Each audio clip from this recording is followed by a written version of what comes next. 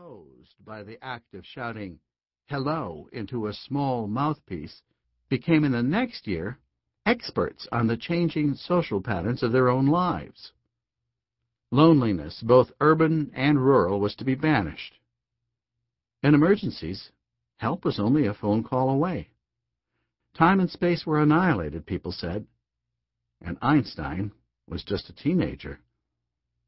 Of course, another technological surprise was rolling around the corner. The social historian Claude Fisher found this shocked headline in an Antioch, California newspaper from 1906. Many deaths due to devil wagon. Dead and unconscious forms left in wake of speeding automobiles operated by reckless chauffeurs. So, if we sometimes found ourselves in the 1990s alternating between shock and wonder, we weren't the first. We didn't quite see cyberspace until we got there. Then again, our ancestors had glimpsed it 100 years earlier. The news of the world is gathered from its four corners in less than a second's time, declared the president of the National Electric Light Association in 1896. And he was describing his present, not our future. The softest whisper of the human voice is transmitted 1,000 leagues. Night is turned into day, darkness into light. The waste forces of nature are harnessed and wafted like spirits, unseen and instantaneously over mountains and rivers, miles upon miles. In reality, these transformations were far slower than they seemed.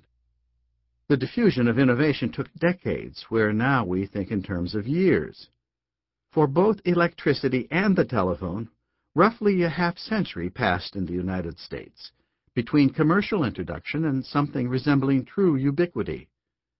Consumers of technology learn to be nimbler now, to skip lightly across the years, to pass with barely a tremor from vinyl to CD, from punch card to microdrive. So, I ask the reader, savvy as you are, to enter a time tunnel. Transport yourself back to the crepuscular past of the 1990s. We citizens of the 21st century have learned a few things, discarding our previous quaint mindsets as snakes shed their skins. But we don't get away altogether clean. When the decade began, I had been a science reporter, mostly. I was working to finish a biography of Richard Feynman, succumbing to a classic form of writer's avoidance. I became more interested than was altogether healthy in one of my professional tools, my word processor. An adventure ensued. It is recounted in the opening essay, Chasing Bugs in the Electronic Village. Apparently, the Electronic Village is where I located myself in 1992, in a permanent floating conversation, a new culture in formation. Several of the themes that thread through this volume begin here. The problem of the software defect, the problem of the word bug, for that matter, the problem of Microsoft, and the problem of user angst.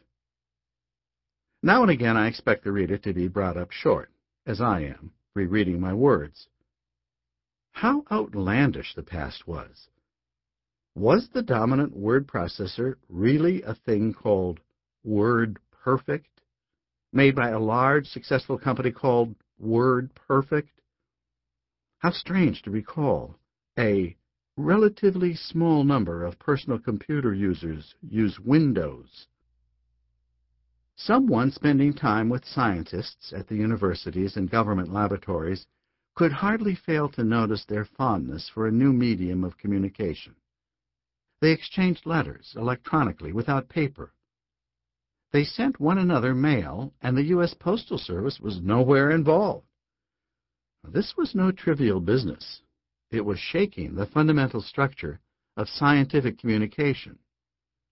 The grand refereed journals were not going to go out of business overnight, but more and more the real work of science, at least the real news of science, transpired via electronic preprints. Occasionally, a scientist would ask me, collegially, for my email address. I was embarrassed. Where on the Internet was I? I had wires coming into my house, transporting data bidirectionally, kilobits at a time. It was analog data.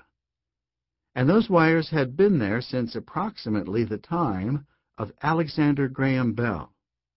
But I had a modem, a fast 1200 baud modem. I understood the meaning of bandwidth. I felt I should be able to connect to the Internet somehow, if I could just find it, this thing, this place, this entity. A year later, I was researching an article called "The Telephone Transformed into Almost Everything." We see now that this belonged to the time-honored journalistic genre. Something is happening here, but you don't know what it is. I was trying to grasp a phenomenon that spawned cheap catchphrases like grass cuttings from a lawnmower, information age, technological convergence, digital revolution. The telephone seemed to be the device at the heart of things. It was, and it wasn't.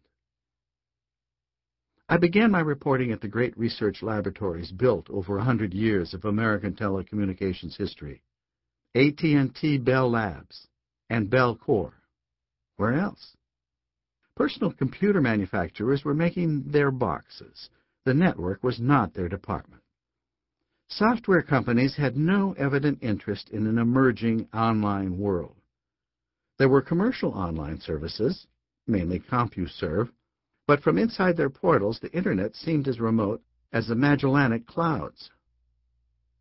The telephone companies themselves were notoriously staid.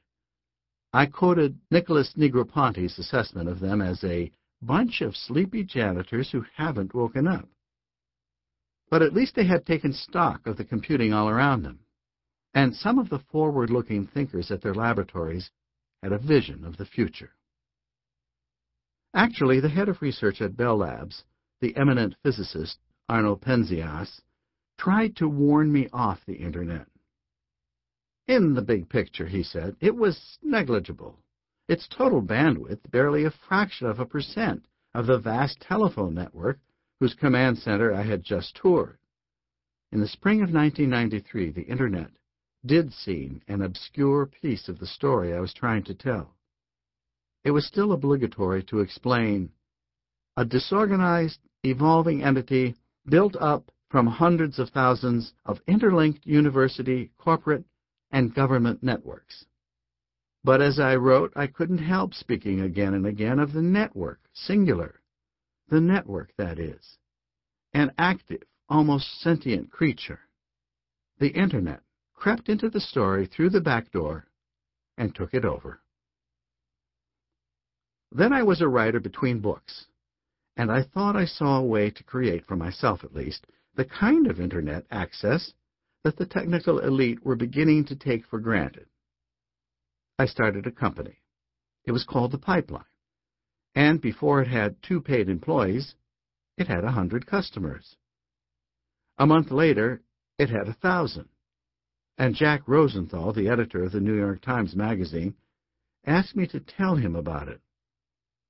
I must have described my mixed wonderment and frustration, my sense of an anarchic and yet democratic frontier, my hope or belief that the future belonged to tiny mammals scurrying about at the feet of dinosaurs, my ambivalence about the gap between the promise and the reality. Because in assigning me to write an essay about my experience, he equipped me with this mantra: I have seen the future, and it's still in the future. That was the spring of 1994. I'm not going to tell the story of the pipeline here. By the end of the year, I was selling the company to get back to the writing business. But meanwhile, I had learned some things that I had not understood and might never have understood as a reporter.